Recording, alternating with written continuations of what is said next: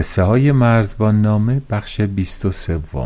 سلام بر دوستان خوبم، شبتون بخیر. دنباله قصه ضروی و زیرک رو از کتاب مرزبان نامه ادامه میدم. اگر خاطرتون باشه آهو به نمایندگی از همه حیوانات اومده بود تا با زیرک که میخواست پادشاهشون بشه صحبت کنه و برگرده به حیوانات خبر بده که این پادشاه به درد میخوره یا نمیخوره. اما زیرک و ضروی تصمیم گرفتن که ضروی به جای زیرک صحبت کنه با آهو، به خاطر اینکه مقام زیرک بالاتر از اون حساب بشه و بگن حالا این که وزیرشه انقدر میفهمه، ببین خودش چقدر میفهمه. گفتگوشون شروع شده بود و داشتن برای هم مثل می آوردند و حکایت می گفتند و آهو گفت که البته اگر پادشاه سالم باشه و دزد نباشه، به خاطر اینکه دزدی از هر کاری شرم‌آورتره، همون طوری که اون دزد زیرک گفت خیلی بهتره. ضروی پرسید داستان دزد زیرک چی هستش؟ گفت بله، روزی روزگاری دزدی بود که شبها مثل نور ماه از پنجره ها داخل خونه ها می شد. مثل نور ماه یعنی این که بدون سر و صدا. دیدید نور ماه که میاد صدای پا نداره و هر جا که بهش می گفتن شب رو، یعنی دزدی که شب به راحتی حرکت میکنه و هر جایی میتونه بره. و این دزد زیرک دزدی میکرد، خونه ها رو میزد. شبی کمین کرده بود در جایی که دید گروهی از مردم زنی رو گرفتند و به دربار پادشاه میبرند و این زن میگفتند گویا با مرد دیگری غیر از شوهر خودش صحبت کرده و به خاطر همین باید ببریمش و پادشاه دستور بده که مجازاتش کنیم. داشتن میبردند و این زن در تاریکی شب فریاد میزد چرا منو میبرید؟ من که دروغ نگفتم، من که دزدی نکردم. دزد زیرک با خودش فکر کرد که این در واقع به شوهر خودش خیانت کرده و باز میگه که منو چرا میبرید؟ من که دزدی نکردم و دروغ نگفتم. و گویا دروغ و دزدی حتی از خیانت هم بدتر این بود که از خودش و از کار خودش شرمسار شد و تصمیم گرفت که دیگه دزدی نکنه. آهو گفت در این حال پادشاه باید مورد قبول مردم هم واقع بشه، وگرنه همون حالتی پیش میاد که خنیاگر گفت. ضروی پرسید داستان خنیاگر چیه؟ گفت بله، روزی روزگاری مردی میخواست پسرش رو داماد کنه، یعنی زن براش بگیره و مراسم عروسی بود. در همسایگیشون خنیاگری بود. خنیاگر قبلا براتون گفتم یعنی کسی که میتونه آلات موسیقی رو بنوازه یا میتونه بخونه، ولی بیشتر نوازنده ها رو میگن. خنیاگری بود و مرد که پسرش داماد داشت میشد کسی رو فرستاد پیش خنیاگر و گفت که برو و بگو سازت رو برداری بیا خونه ما، آهنگی بزن تا دل مهمانهای ما شاد بشه. خنیاگر به کسی که اومده بود و پیغام آورده بود گفت که نه، من نمیام مگر اینکه یک سوال منو جواب بدی. گفت چه سوالی؟ گفت این آقای داماد و این عروس خانم همدیگر رو دوست داشتن که الان دارن با هم ازدواج میکنند یا ازدواج میکنند چون پدر و مادرشون تصمیم گرفتن که اینها ازدواج کنند؟ حالا اینجا براتون باید توضیح بدم که در زمان قدیم بیشتر ازدواج هایی بود که با موافقت بزرگترها انجام می شد. الان هم در بخش‌هایی از دنیا و حتی در بخش‌های زیادی از کشور ما اینطوریه، یعنی عروس و داماد همدیگر رو نمی بینن که همدیگر رو دوست داشته باشند و ازدواج کنند، بلکه پدر و مادر بزرگترها تصمیم می گیرن. چرا؟ علت داشته در زمان قدیم. حدس بزنید علتش چه بوده؟ حالا من براتون توضیح میدم. علت این بوده که در زمان قدیم بیشتر کشاورزی داشتن مردم، زمین داشتن و ثروت از زمین می اومده. اگر قرار بود دختر مثلا یک کسی که زمینهای بزرگی داره عاشق چوپان بشه و بگه بابا من میخوام با آقای چوپان ازدواج کنم، چوپانم هیچی نداره، فقط میاد میره گوسفندا رو میبره صحرا میگردونه که آخر سال یا هر ماه بهش یه مقداری گندم یا پول بدند و بتونه باهاش زندگی کنه و یه مقدارم خب از شیر گوسفند و اینا خودش میدوشه و میخوره. این بعد از این که باباه میمرد دختره ارث میبرد، یه تیکه از زمین میرسید با آقای چوپان. فرض کنید دختر دومم میگفت من مثلا میخوام با آقای نجار ازدواج کنم، یه بخش از زمینم به نجار میرسید. زمینهای بزرگ این آقا تیکه پاره میشد، از دست میرفت. حال این که اگر پسر یک زمیندار بزرگ دیگه می اومد با دخترش ازدواج می کرد، زمینهای بزرگ این متصل می شد به زمینهای بزرگ اون و بزرگتر هم می شد. اضافه بر این سن ازدواج بچه ها، دخترها 9-10 ساله 12 ساله، پسرها مثلا 14-15 حداکثر 16 ساله ازدواج می کردند، به خاطر اینکه هی بچه تولید کنند. جامعه کشاورزی برای کار رو زمین نیاز به نیروی کار داشت. بنابراین هر جامعه هر چقدر بچه بیشتر تولید میکرد، از نظر اقتصادی وضعش بهتر میشد. براتونم قبلا توضیح دادم که در زمان قدیم دوره کودکی دوره آموزش به بچه ها دوره های کوتاهی بود. هرچه جامعه پیچیده تر شد نیاز به آموزش بیشتر پیدا شد و چون آموزش بیشتر زمان بیشتری میبره، هی سن کودکی بالا و بالاتر رفت و سن ازدواج هم به همین نسبت بالاتر رفت. شما اگر از پدر بزرگتون کسی بتونه براتون بگه، متوجه میشید که در چه سن کمی ازدواج کرده، یا مادر بزرگتون یا حتی شاید مادر بزرگتون. اما در دوره فعلی اینطور نیست، تا یه حدی سن ازدواج عقب افتاده. خب حالا که سن ازدواج در اون زمان پایین بوده، بچه بودن، چیزی نمیفهمیدن که مصلحتشون چیه، چی براشون بهتر. بزرگترها میفهمیدن چی براشون بهتره، بزرگترها براشون تصمیم میگرفتن. اما امروزه اینطور نیست و داره این عادت ها عوض میشه. البته میدونید که چیزی که عادت شد و از یه نسلی به نسل بعدی رسید خیلی سخت از بین میره. یک مثالی در مورد این عادت ها در یک کتابی نوشته شده بود که جالب بود، که یه روز یه بچه کنجکاوی که چرا، چون کنجکاوا همیشه چرا میپرسند، از مادرش میپرسه مادر چرا ما نباید کلاهمون رو بالای مبل بذاریم، مبلی که می نشینن. چون مادر هر وقتی میذاشتن عصبانی میشده، داد میزده مگه نگفتم کلاتون اینجا نذارید. بعد میپرسه، مادر یکم آدم منصفی بوده، نگفته فقط خب نباید بذاری، همینه که هست. میگه که والا راستش بخوای منم نمیدونم، من فقط از مادرم یاد گرفتم، عادت کردم. میره پیش مادر بزرگش، میگه مادر بزرگ چرا به مادر من یاد دادی کلا رو نباید رو مبل گذاشت؟ میگه عزیزم زمان جنگ جهانی چون به هر حال وضع اقتصادی خراب بود، وضع بهداشت خراب بود، کچلی زیاد بود و همچنین شپش. وقتی که کلاه رو می آوردن، کسایی که می اومدن مهمونی خونه ما میذاشتن بالای مبل، چون غربیا که میدونید همشون مبل داشتن، رو زمین نمیشستن. حالا ما میتونیم بالای پشتی بگیم، مثلا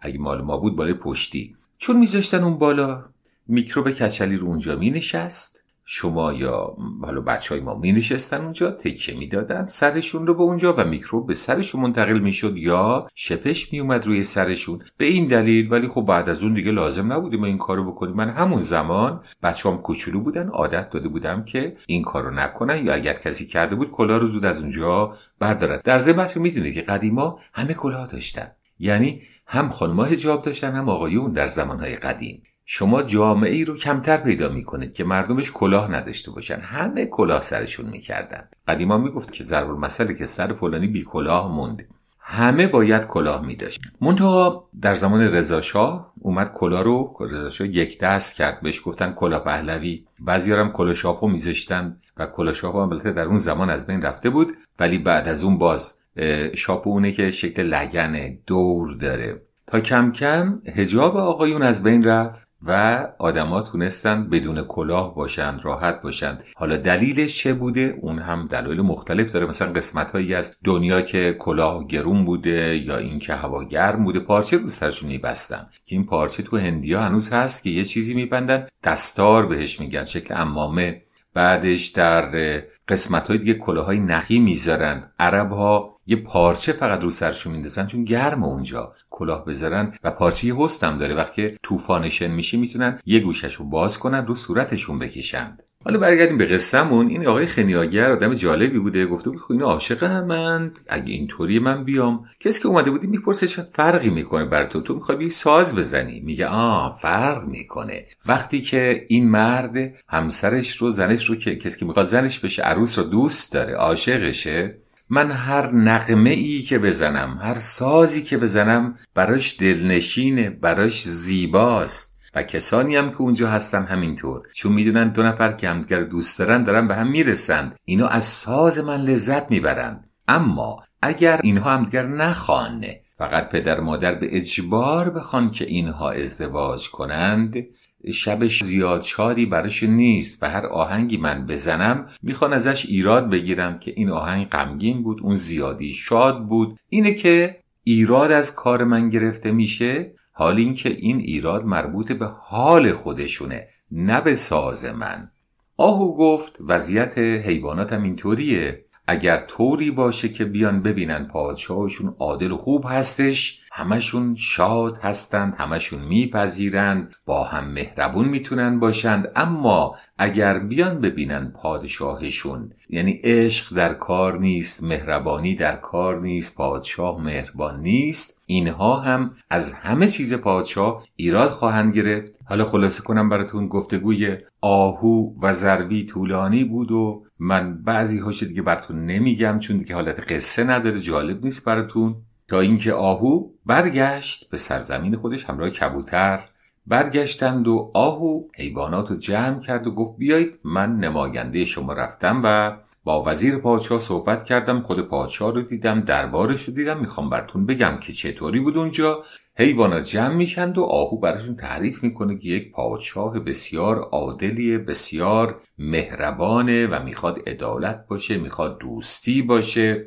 حیوانات تصمیم میگیرن همشون با هم بیان به دیدن پادشاه. کبوتر خبر رو میاره.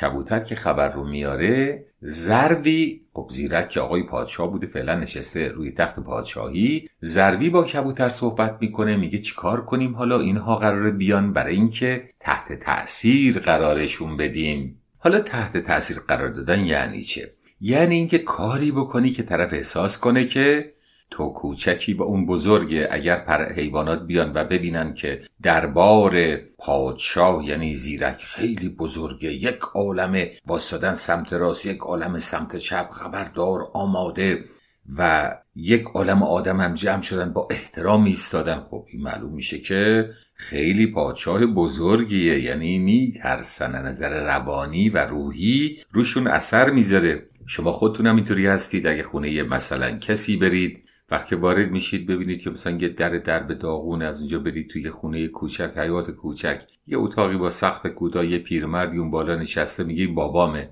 البته باید احترام رو برای روح اون بابا داشته باشید.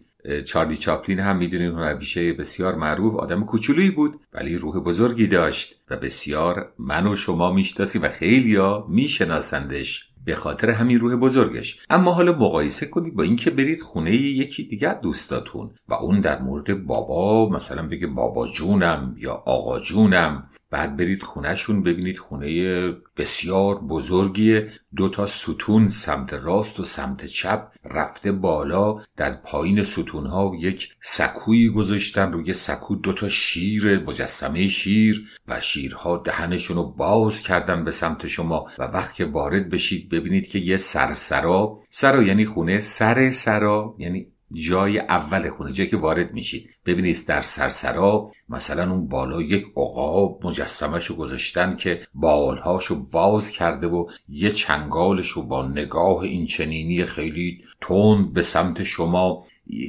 رو ابهت اینجا ترسناکی نه ولی عظمتش میگیره، شما رو احساس میکنه نه اینجا جای مهمیه، کسی که این تو آدم مهمیه. بعد وارد بشید ببینید یه سالن خیلی بزرگ مجلل، سقف بسیار بلند و بعد مستخدما بیان بگن که مثلا به دوستتون بگن که تشریف بیارید لباستون رو عوض کنید، بابا جون منتظر شمان. بعد این شما رو بر توی اتاق بزرگی پشت یک میز بسیار گنده آقای نشسته باشه. این با اون پیرمرده که براتون گفتم فرق میکنه، براتون از روانی وادار میکنه شما رو که احترام بذارید، بترسید. به همین دلیل بوده که قدیما کلیساها رو شما نمیدونم تو اروپا اگه دیده باشید یا عکساش دیده باشید، کلیساها خیلی بزرگه، سقفش خیلی بلنده، بعد کشیش میرفت که جای بالایی وامیستاد، از اون بالا با لباسای عجیب غریب شنل و اینا با شما صحبت میکرد. این باعث میشه شما اونجا که وارد میشید کم کم ببینید تو این سقف خیلی بلند شما خیلی کوچولویید و در مقابل کشیش شما کوچکید، هرچی اون میگه درسته، چون شما کوچکید اون بزرگه. این حالت رو از نظر روانی ایجاد میکنه. گفتن چی کار کنیم؟ گفتن خب دربار رو که درست میکنیم، حیوانات زیادی بیان واسن، پرنده ها همه بیان واسن، اما یک خطر هست. اگر یکی از این حیوانات یهویی بگه بابا ولش کنید بریم، این که آدم نیست، این که پادشاه نمیشه، اون وقت روی ذهن بقیه اثر میذاره. حالا این حرفا بخشش بین آهو بود و بین زروی و حرفایی هم عین همین بین زروی و زیرک بود. زیرک گفت که این رو باید این مطلبی که ابهت ما زیاد باشه، ترسناکی و عظمت ما زیاد باشه که اینها تحت تاثیر قرار بگیرن خیلی مهمه، وگرنه همون اتفاقی برای ما میفته که برای روباه افتاد پیش خروس. زروی گفت زیرک من این داستان رو نشنیدم، بگو برام ببینم. گفت بله، روزی روزگاری خروسی بود بسیار زیبا با دم رنگی و تابدار، با یک تاج خروس که میدونید یک گوشت بار اضافی بالای سرش میگن تاج خروس، و این خروس با غرور راه میرفت این طرف و اون طرف و شروع کرد به خوندن. قوقلی قوقو، این کاری که خروس میکنه، آواز خروسه. روباهی اون نزدیکی بود، گرسنه، دلش میخواست یک مرغی، خروسی، پرنده گیر بیاره بخوره. رفت نزدیک روباه و روباه رفت نزدیک خروس و گفت سلام عرض میکنم جناب خروس زیبا. گفت سلام ای حروم زاده. پرید البته بالای دیوار چون دست روباه بهش نرسه. گفت چرا رفتی اون بالا عزیزم، بیا پایین قربونت برم. گفت نه خیر جناب عالی لطف دارید، بنده پایین نمیام چون میخوای منو بخوری. گفت نه به جون عزیزت، قصد خوردن تو رو که ندارم، من داشتم رد میشدم دیدم صدای دعا و نماز و اینا میاد، گفتم برم ببینم کدوم بنده مهربان خداست داره به درگاه خدای خودش نیایش میکنه، چون من هم که میدونی بسیار مرد زاهدی هستم، بسیار خدا دوستم و بسیار مردمانی رو که عبادت میکنن دوست دارم. اومدم ببینم این صدا از کجا بود، دیدم جناب عالی مشغول عبادت و راز و نیاز و نماز خوندن هستید. به به به به. خروس گفت که آقا روباه ببین، من روباه زیاد دیدم، آدم حقه باز زیاد دیدم، عزیزم تو به من کلک نمیتونی بزنی، من که میدونم تو میخوای چی کار کنی، تمام این مقدماتو میچینی به خاطر اینکه میخوای بنده رو بخوری، کور خوندی. من حداقل تا به حال سر 100 تا روباه مثل تو رو کلا گذاشتم، من خروس ساده ای نیستم. گفت ای بابا، پس مگه تو رادیو گوش نمی کنی، تلویزیون مگه اخبار به تو نمیرسه، مگه خبر نداری چی شده؟ گفت نه خبر ندارم. گفت بابا پادشاه عادلی اومده دستور داده همه حیوانات با هم مهربون باشن. دوستان خوبم قصه ما اینجا تموم میشه، شب شما خوش تا دفعه بعد. آوایبو.com